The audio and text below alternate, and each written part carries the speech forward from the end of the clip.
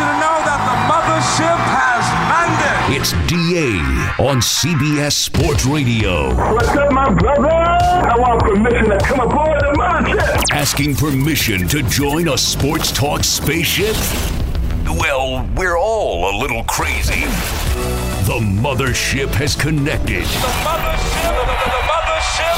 Let's come aboard. Happy Friday to you, North America. The mothership has connected. Welcome aboard. It's the 4-hour lunar eclipse limbo. DA with you from the CBS Sports Radio studios in New York City, broadcasting to affiliates nationwide and north of the border.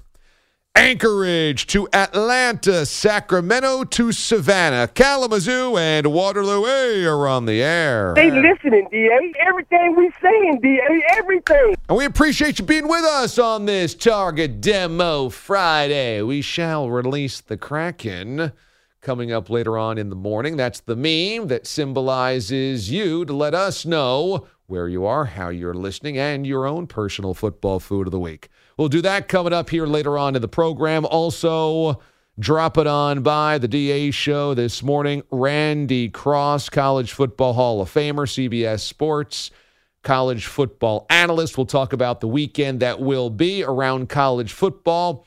Certainly the best weekend thus far of the college football season, and perhaps the best Saturday we'll have in college football this year. We'll talk about it all with Randy later on in the program. Also, is the Wizard of Minds. Coming up later on in the program, the Wizard getting hot at the right time.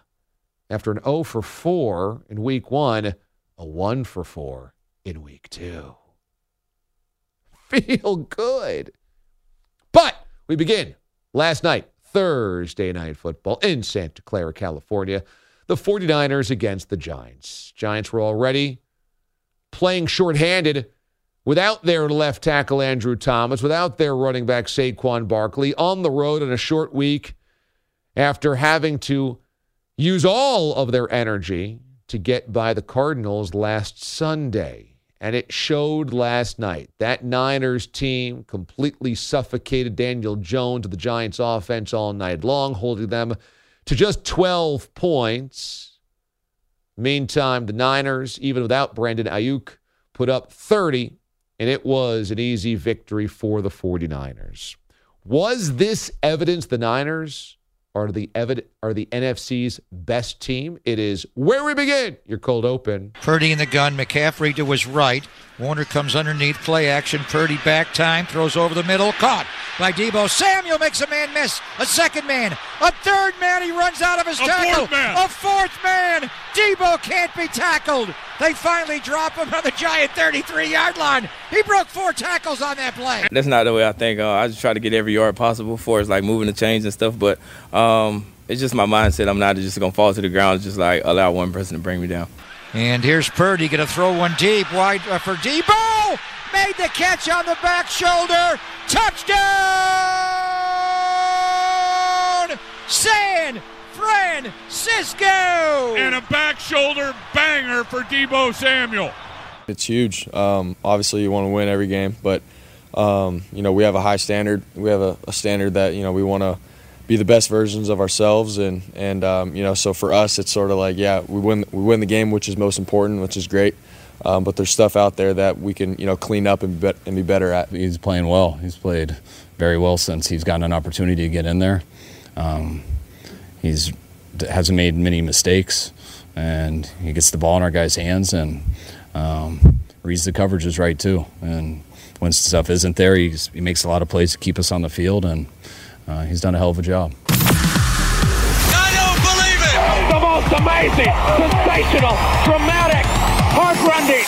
It's DA's top story. Here he goes! It's your cold open. Greg Papa on 49ers radio. You heard Deebo, Brock Purdy, and Kyle Shanahan 30-12 win for the 49ers. That's the 8th consecutive victory by Brock Purdy as the starting quarterback in the regular season. And this 49ers team is right now the best team in the NFC.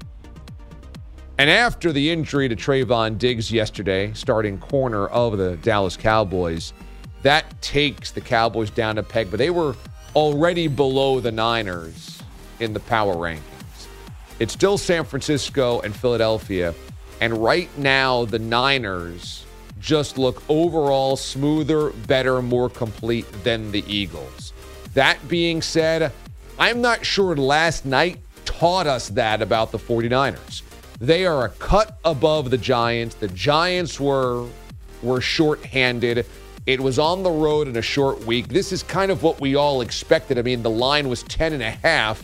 Ends up Niners clear it easily and beat them by 18. But everyone kind of knew this was a mismatch. And obviously it played out that way last night.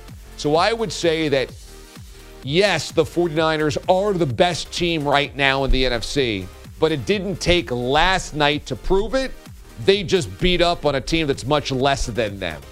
And I think what you're also learning about the 49ers is the reason why they were so quick to get rid of Trey Lance, even for just a fourth rounder, is because despite the injury in the NFC Championship game last year, they are fully on board with Brock Purdy's health and his ability to step in there and replicate what he did last season.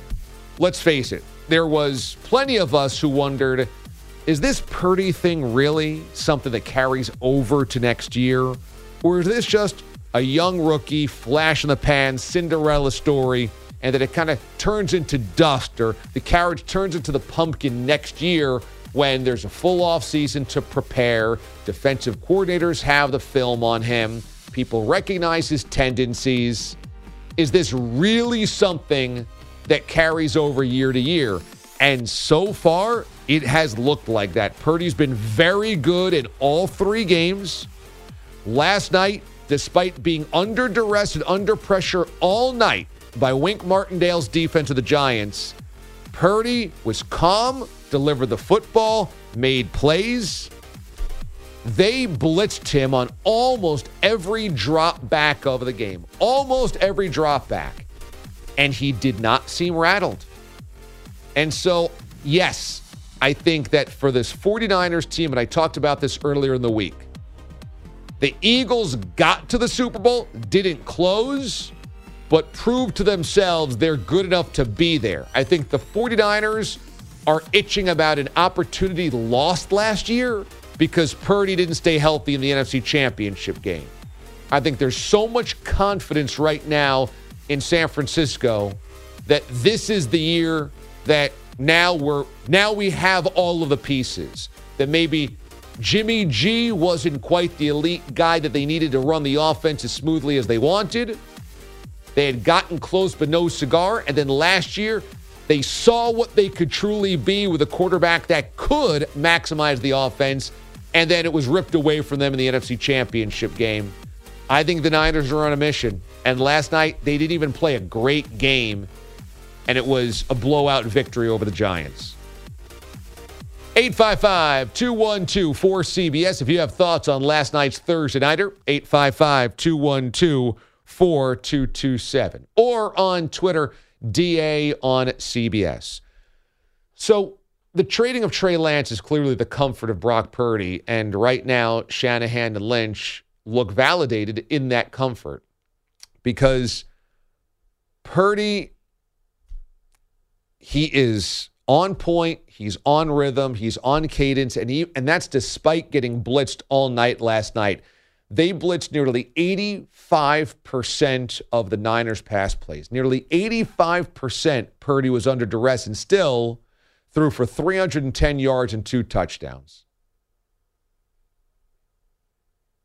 He's a guy that clearly is growing into that role very smoothly, and it's amazing considering where he was drafted and how he was overlooked. From a Giant standpoint, look, they're not going to win much if they don't have their left tackle and running back.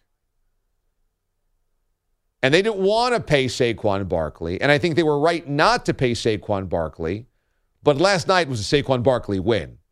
because he's sitting on the sidelines and the Giants can't do anything. I mean, anything offensively. And Daniel Jones is going to fight this thing the rest of his career. That some days, some games, he looks dazzling. In some games, he has one garbage half and one great half, like last week against Arizona. And then on nights in prime time, when it's the only game on record, he is terrible. And I don't want to kill Daniel Jones for all of the problems last night because, again, when you don't have Saquon Barkley and you're going against one of the best defenses in football, perhaps the best on the road short week, bad things are going to happen. But you watch Jones last night and go, yeah, he ain't never going to be a top 5 quarterback in the NFL, no matter what his skill set is. And yeah, against the very best in prime time is when he kind of gets exposed. And now his record in primetime games is 1-11 as a starting quarterback. 1-11. There's a good Jones and there's a bad Jones. And last night, I think we saw a pretty bad Jones. In fact, out of the entire night last night for the Giants offense, they had only 2 drives that were longer than 6 plays. 2 drives. One was 8, one was 12, and the 12 was the opening drive. 2 drives that went more than 6 plays. They couldn't do anything last night. Bigger picture for the NFC is this Diggs injury. And I mean, this guy is one of the best corners in football, and he is a crucial member of one of the best defenses in football. And Trayvon Diggs tears his ACL yesterday in practice, and now he's done for the season. That's a deafening blow to the Cowboys' chances. There's still Micah Parsons. There's still Stephon Gilmore. There's still that defensive line. There's still really good players on the D. And obviously, Dan Quinn's an excellent coordinator, and they should be good. But Trayvon Diggs, who is a dynamic playmaker, a ball hawk, an athletic corner in his prime, was a cornerstone foundational piece of trying to be the best defense in football, and now Diggs is done for the season. You cannot ignore the significance of this injury. Dak is over here as the guy that's supposed to limit mistakes and not put the offense and the team in bad positions because the defense is going to be able to keep you in most games. And the defense is supposed to be able to win some games on their own. And to this point in time, the defense has given up a total of 10 points through 2 games. Trayvon Diggs is one of the most important pieces of that defense. That's a blow. That's a significant blow to the Super Bowl chances of the Cowboys. Okay, we're off and running this morning here on a Friday morning. When we come back here on the show, we've got Soundcheck, your best audio of the day. Minkah Fitzpatrick responds to those that say his hit on Nick Chubb was dirty. And Victor Cruz weighs in on the infamous Giants yacht photo. It's coming up next. DA, CBS Sports Radio. CBS presents this program in color. An educated person can't think he's going to get a recruit by strippers coming in. They can fire you, but they can't eat you. And they run through our ass like through a tin horn, man, and we could not stop them. The audio you need to hear. It's DA's Soundcheck. All right. Glad you're with us. You can always watch the show. You can watch at watchda.com. That's mobile friendly. Also on Twitch and also on YouTube. Soundcheck begins with Minkah Fitzpatrick. After the hit on Nick Chubb as he went low, and Chubb obviously tearing up his knee and is done for the season, people claiming on social media that Minkah Fitzpatrick's hit was dirty. I'm on Twitter or Facebook right now. Minkah responds. Unfortunately, it's a part of the game that we play. I know people think I had ill will behind the tackle. It's not the case whatsoever. I'm a guy that's a competitor that's going to go out there and play the game. I'm chippy, I'm edgy, of course, but I'm not a dirty player. You know what I'm saying? I'm not going to sit here and defend my character. I know the type of player I am. Chubb knows the type of player I am. I played against him for the past 5 years, twice, 2 times a year. And, I love competing against him. He brings the best out of me, I bring the best out of him. There's no chance that I would ever try and purposely injure somebody. There's no way that Minkah Fitzpatrick should be blamed for this hit. These are high-speed collisions, fraction of a second decisions. And players try to tackle ankles and lower bodies and legs and below the waist all of the time. You're asking defenders consistently not to go high. Don't go high. No elbows, no shoulder pads, no shoulders, no helmets to the head, the upper body. So these guys are trained to keep going low, keep going low, keep going low. And since the dawn of time, what's been the calling card of NFL defenses or defenses in football? Low man wins, low man wins, low man wins. So here's a guy in Minkah Fitzpatrick who goes low and, he collides with the knee of a running back and the knee gets injured and he's supposed to be to blame. I just don't buy that. And it's a problem because today on social media, it's an emotional place with people that have no idea about the specifics of what's going on. And so, you're Minkah Fitzpatrick, and inevitably you're just going to get bombarded by people on social media that think they know what they're talking about, calling you dirty, when in reality, it's the farthest thing from the truth. There is no blame that he should take for that hit. Andre Iguodala was asked on the Old Man of the Three podcast if the NBA expands, who should get teams? Seattle and... I'm going way left. Vancouver. I was going to say that back next. in Vancouver. Yes. It was too early. It was too early. Like we were talking. Yeah. Canada has a culture now. Canada. You look at the FIBA squad. It's like the West Indies, Jamaicans. Like they've migrated and they've like Americanized Canada. Canada's ready. Like Vancouver is incredible. Vancouver is one of the greatest cities in the world. So I totally agree. Vancouver is one of the great cities. I had a chance to go there probably 10 years ago or so. Spend some time there. Oh, it's gorgeous. It's international. It's clean. It's got amazing food. The sight lines between the mountains and the coast is just everything. It's fantastic. And I think that's true. The experiment in Vancouver was kind of, the plug was pulled early, and there were some things that were just out of the control of the fans themselves. But it made me think, if you gave an expansion team to Seattle, knowing how ravenous they used to be for the Supersonics, who would be the next city? I mean, Bogues, is it Vegas? Is it Nashville? I mean, the same kind of cities that we talk about with baseball. I guess I haven't heard of any other really good pitches for another NBA expansion besides Seattle. Because I feel like Adam Silver keeps saying that they don't want to expand, but I would think Vegas would just have to be on top of everybody's list now because it just works. NHL went there first, has done great. WNBA franchise is doing great. Raiders are obviously there now. Your sweet A's about to be there. They are my sweet A's. Why wouldn't the NBA? Bet your sweet A's. Yeah. Why wouldn't the NBA jump in that and into that pool? If it's not Vegas, is there anything else that in another American city? I haven't heard any that spring to mind. Yeah. So Vancouver, I guess, does make sense. And I've only heard Nashville for baseball. For baseball. I mean, I guess maybe you put a second Canadian team to give the Raptors some kind of natural rival, even though they'd be across conferences. I guess Kansas City has been kicked around because they have a downtown arena. They've been trying to lure some other team to downtown. But yeah, I mean, Vancouver makes as much sense as anything else, despite losing the Grizzlies a long time ago. Makes sense. Finally, Victor Cruz discusses the infamous Giants boat picture.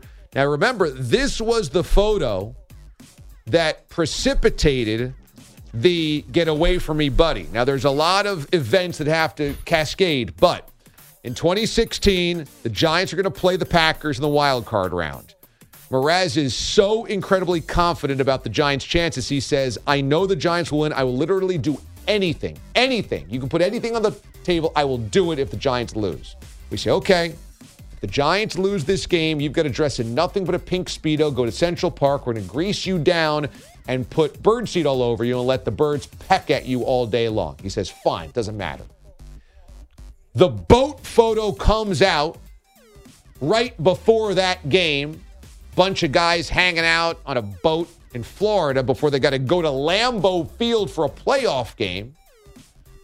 The Giants get trucked. They lose. Mraz then has to finish the bet. He does. The next March, we are in Scottsdale, Arizona, at a bar for the Final Four, which is in Phoenix, and we see Aaron Rodgers at the bar. We're a little tipsy. We, of course, have pictures and video of Mraz a couple of months earlier, maybe a month earlier, because we paid that off maybe in March or something. And we're like, Rodgers is to blame for you losing the bet. So me and Kenny Brock say, yeah, Mraz, you should go show Rodgers this picture and tell him that, he's to blame. And he does. Rodgers takes one look at Mraz and says, get away from me, buddy. And from then on, Mraz cast the spell, the jinx, that he would never win another playoff game. Now, he did win 2 playoff games ensuingly in that time, but he never went back to a Super Bowl. So the jinx perhaps still lives. Anyway, it all goes back to this Giants boat photo. Here's Victor Cruz talking about Odell Beckham's Timberlands on the Green Light with Chris Long podcast. Listen, we're playing in Philly, for Christ's sake, and we literally drove back. We took the train, I believe, back, and we're all on the train like, yo, we're going to Miami, and I'm looking at guys like, guys, let's just wait a couple weeks. Like, we don't have to go right now. But then I'm also like, look, these kids they're also like locked in. Like, there was nothing I could tell them. Now I'm in the mode of like, I just got to go make sure they get back in one piece. Odell was a young guy. Wasn't he a rookie at that point? I think it might have been his second year. I think it was his second year. And funny story was that when we flew to Miami, he was like, man, I don't have any shoes. And I was like, I only have these Timbs for you. No. So those are actually my boots that he's wearing in the photo, which is even better. It's an even better story, actually. What a humiliating moment in every single way that still haunts them 8 years later. It's so humiliating. You would have wrapped up the regular season, clinched a playoff spot, are going to Lambeau in the travel is probably for a Sunday game. I forget if that was a Saturday or Sunday. I think it was a Saturday night maybe. But it was a Sunday game. It was a Sunday. Yeah, because I have their game log up. Okay, so it's a Sunday game. They probably traveled on Friday, which means after playing the previous Sunday, they're organizing a trip to Florida on the one day off. The one. They might have a Tuesday off or something before they travel back to New York to go through practices to then travel to Green Bay. And Cruz is like, can't we just wait a couple of weeks until we get beaten and the season's over? Can we just wait? And the guys are locked in, led by Odell. No, we're going to Florida. No. And then the balls on these guys to be shirtless and taking photos on the boat. Let's not be discreet. Let's take photos on the boat before a playoff game on the road, and then you get your asses beat, and you look like a bunch of clowns. I mean, and also that was a Coughlin team. No, McAdoo. No, it was McAdoo's 11-win season. That was a McAdoo team. Right, because Coughlin would have never let something like that happen. Yeah, Coughlin would have rather been 6 feet under than have a team. Coughlin might have moved in Miami. Coughlin was in Miami. That was McAdoo's first season. That was so they thought they could do anything. They thought that they were king of the world. He was the beacon of hope, beacon of light. What a joke. What a complete joke. And that is your sound check. Who were the wide receivers anyway on that boat? It was Odell. Who were those guys? I got the picture in front of me right now. It was. I think Sterling Shepard was on that team. It was that long ago. Yeah, because Sterling Shepard's been on the team forever. Him, Odell, and Cruz. And then there was a couple of, like... I think there were a couple of defenders on there, too. Was there? Because there's like, they're like the Wu-Tang. There's like 10 of them on the boat. Yeah, great job defending. They did that game. There was like 8 or 9 guys on that boat. There was like a practice squad wide receiver. Unbelievable. All right. Standing by with your headlines. Here's a kind sir, Andrew Bogish. Speaking of wide receivers, Jerry Rice did it, and now Christian McCaffrey's done it. Cloud Jennings and Debo. They break it. Debo goes in motion right behind Kittle. McCaffrey to the side. Inside gun run to McCaffrey. Touchdown! CMC! That's Greg Papa on Niners Radio. McCaffrey matching Rice for the longest TD streak in team history. 12 games, including the postseason. That's a huge honor. Obviously scoring touchdowns is a team thing. O-line did a great job blocking, just had to hit the hole. But yeah, that's a huge honor to be mentioned with somebody like that. CMC, 85 rushing yards plus 5 catches for 34 yards. Debo Samuel doing as much damage, 6 catches, $129 and a score. Their Niners outgained the Giants 441 to 150 for a 30-12 home win on Thursday Night Football. San Francisco's 3-0 for the second time in 25 seasons. The Giants, meanwhile, are 1-2. No Saquon Barkley and no left tackle Andrew Thomas, an issue as expected. And Wink Martindale's defense wasn't good enough again, letting the Niners convert 9 of 16 third downs. Barkley, by the way, told the Amazon Prime crew he does have a high ankle sprain, which we did not know. He still thinks he can face the Seahawks in 2 Mondays. I mean, and like, they kind of said it in passing, Michaels did, that he had told Taylor Rooks that the night before. And that's pretty significant news because now we go back to like Sunday Night Monday and almost everything reported about this was wrong. Including Brian Daboll saying we haven't ruled him out. Right. It wasn't a high ankle sprain. Then he's going to be out 3 weeks. Then maybe he can play Thursday. Now he's going to maybe play next Monday, but it is a high ankle sprain. This is a mess. Yeah. Just a mess. Cowboys corner Trayvon Diggs, as the A's already mentioned, suffered a season-ending torn ACL in practice yesterday. And the Panthers are planning to start Andy Dalton Sunday against Seattle because of Bryce Young's ankle injury. To baseball and the problems continuing for the Chicago Cubs. 3-2 pitch. Palacios swings and sends one deep to right field. Suzuki back, and Palacios does it again. What a miracle player he is. Who is this guy? Yeah, let's not get too excited. He is the guy that leads with a 3-run homer to cap off an 8-6 win at Wrigley last night. The Cubs have now dropped 10 of 13. They fall into a tie with the Marlins for the last NL wildcard spot. The Phillies got by the Mets 5-4 for a 3-game lead on Arizona atop the wildcard chase. And the Braves, 10-3 winners in Washington. Ronald Acuna Jr. still sitting on 39 homers, so no 40-60 season yet. But he did score his 140th run, the most anyone has had in 16 seasons. In the AL, the Orioles lost in Cleveland 5-2, dropping their AL East lead on the Rays to a 1.5 games. And the Blue Jays lost at Yankee Stadium 5-3. They're now just a half game better than the Rangers and Mariners for the second AL wildcard. And Julie Ertz played her final game for the U.S. women's soccer team last night. She was subbed off to a standing O in the first half. Her teammates eventually beat South Africa in Cincinnati 3-0. Sunday is Megan Rapinoe's finale. DA, back to you. I have the hit list of the guys on that boat. Odell, Carlos with the K is right, Sterling Shepard, Victor Cruz, wide receiver Roger Lewis, and rapper Trey Songz. Trey Songz was on that boat. Yeah, that's right, that's EJ. Crazy. That's right. Also, so they found Trey Songz. What's that? They had to find Trey Songz. Like he didn't travel down with them. So they were like, not only we're going to make this trip, who's the most famous hip-hop / R&B person we could find? Trey Songz? All right, come on the boat. And that was also like 3 years late. To Trey Songz' popularity? For Trey Songz, yeah. I'm like, you just missed the window on that. Can I also say that EJ and Bogues on side B of the PGP this week was phenomenal. Yeah? Really, really, really good. Appreciate it. Number one, EJ goes deep cuts on comic books. And it's super deep. It's awesome. Teaches us all about Nightwing, which I had no idea. You thought it was Nighthawk. It's Nightwing. Okay. Where Robin, the original Robin, has to break the chains to go become his own superhero. And EJ has a great comp. It's like Shaq and Kobe. Kobe needs his own team. Kobe needs Shaq out of there. Loved that.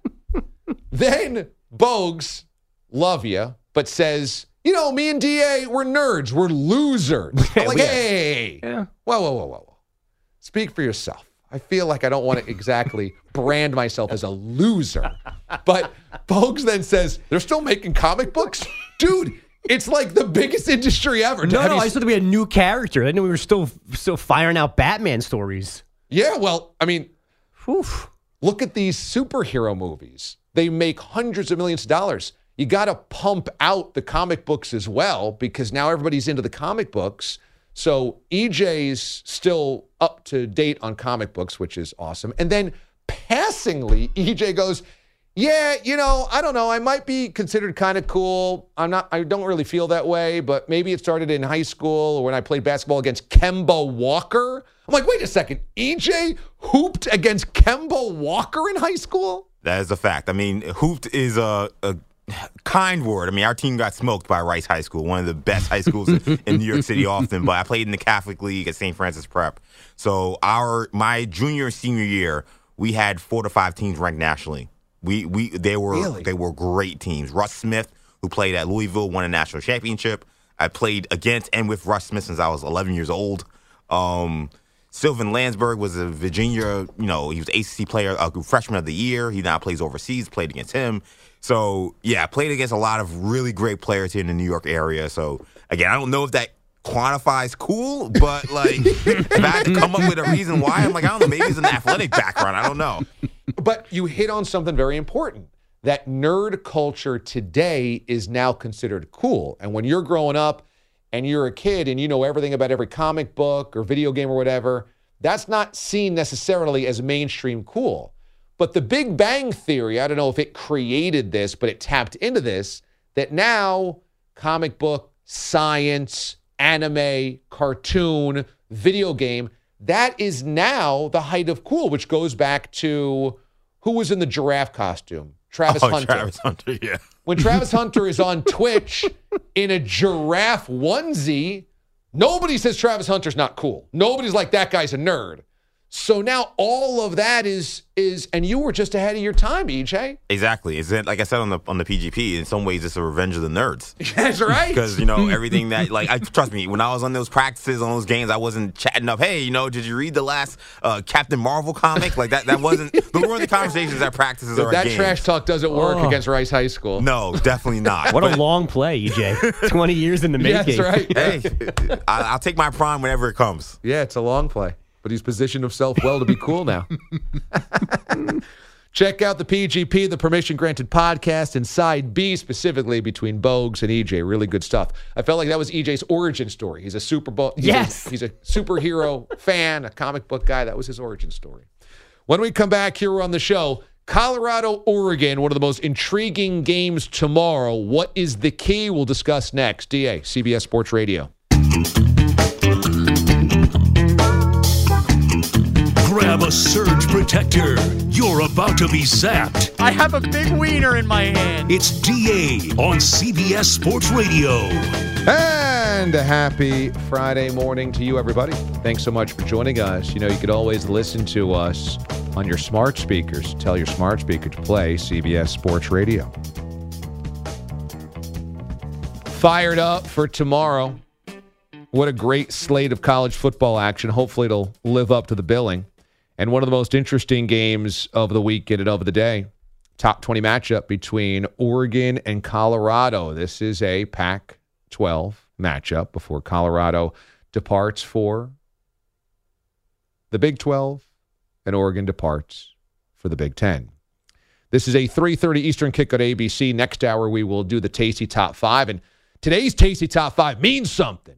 Where do you rank all the good eating that's out there this weekend? I'll drop dead. I will drop dead without those burritos. Got a lot of good burritos coming up tomorrow. This one's going to be one of them. And everybody is consumed by Colorado, understandably so. Consumed by Dion.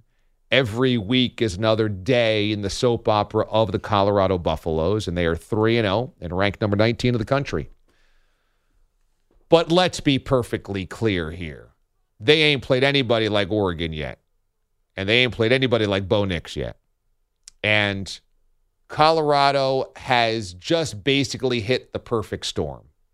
They had this incredible non-conference schedule, and I say incredible just because there's been notable brands or off-the-field trash talk that has led to interest in each and every one of their first 3 games. They have not had one of these chump group of 5 FCS opponents. They begin with TCU, a non-conference game right now, but TCU happens to come off the national championship appearance. Then they have Nebraska, which Nebraska's been down for a long, long time, but Colorado, Nebraska has always meant something, and people still know of Nebraska. And then you have the Rocky Mountain Showdown against Colorado State, which has its inherent in-state juice, but then gets a whole different layer of interest when Jay Norvell says what he does. Plus, Colorado's won all 3 of the games, so it has just been a perfect storm of attention and hype and interest for Colorado. They have not had anything like Oregon. The Oregon Ducks are ranked number 10 in the country, and Bo Nix is a legitimate Heisman Trophy candidate. And the numbers Bo and the Oregon offense have put up so far to the season are extraordinary. Oregon is the second-ranked offense in the country. They average 587 yards per game. I'll say that again. Their offense averages 587 per game. They average, Bo Nix does, 358 yards through the air and 230 on the ground. They have put up 81 points against Portland State, 55 points against Hawaii, and 38 points against Texas Tech. Now, Colorado is probably better than Portland State and probably better than Hawaii. At the same time, what has been Colorado's problem? Defense. Pass defense. If you look at the numbers of the 2 games against the 2 teams that actually had a quarterback, Colorado had to eke out a victory in a shootout fashion. Chandler Morris, the quarterback of TCU, throws for 279 and 2 touchdowns, and TCU puts up 42 points in a loss. Last week against Colorado State, Braden Fowler Nicolosi, quarterback of the Rams, throws 367 and 3 touchdowns, and CSU puts up 35 points and has a double-digit lead in the 4th and goes to double OT. That's against Colorado State. The Achilles heel of Colorado has been its defense and its pass defense. And now you have one of the best quarterbacks of the nation. Feels like Bo Nix has been playing since the 90s. That's going to get a swing at this CU defense. I think they're in for a long day. I think they're in for a very, very long day. This one is also at Autzen Stadium, one of the best home field advantages in college football. I think there is a distinct possibility that you see kind of an exposure of what Colorado is, which is a wonderful quarterback in Shedeur Sanders. A team that obviously has guts, has battle, wants to be out there to compete, believes in each other, but is just outgunned by an Oregon team that's just better than them and playing at home and has a quarterback that's weapon is going up against directly the weakness of Colorado. If Colorado wins this football game, then Deion Sanders is a wizard. Then what he's doing is totally inexplicable because there is no way to believe logically that Colorado should be in this game. And note that CU's without either its best player or its second best player, with Travis Hunter out with the lacerated liver.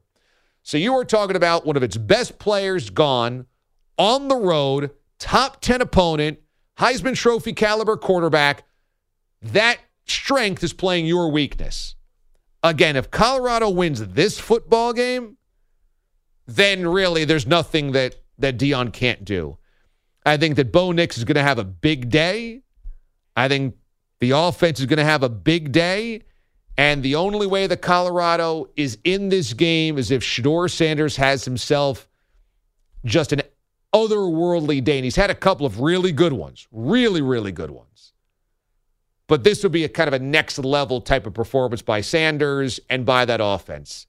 This is going to take a Shedeur Sanders throwing for 480, 4 touchdowns, and there's just a couple of turnovers that Colorado gets. Now, this is where they've made their money, is that they've given up yards, they've given up points, but in crucial situations, they've pulled off some big turnovers.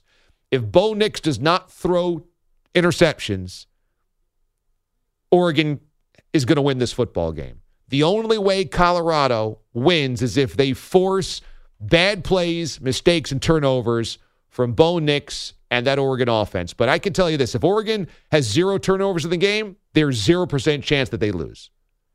That's the only equalizer that Colorado is going to have on the defensive side of the football against that attack.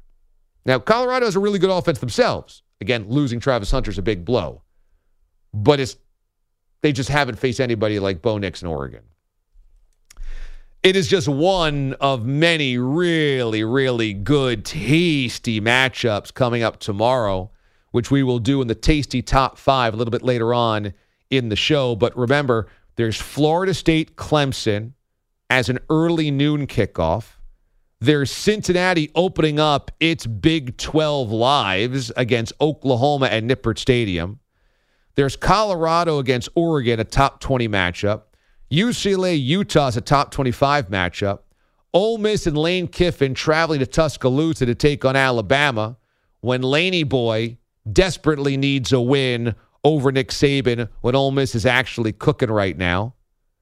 Later on in the day, you have the Pac-2 matchup of Oregon State, Washington State. Both those teams are ranked.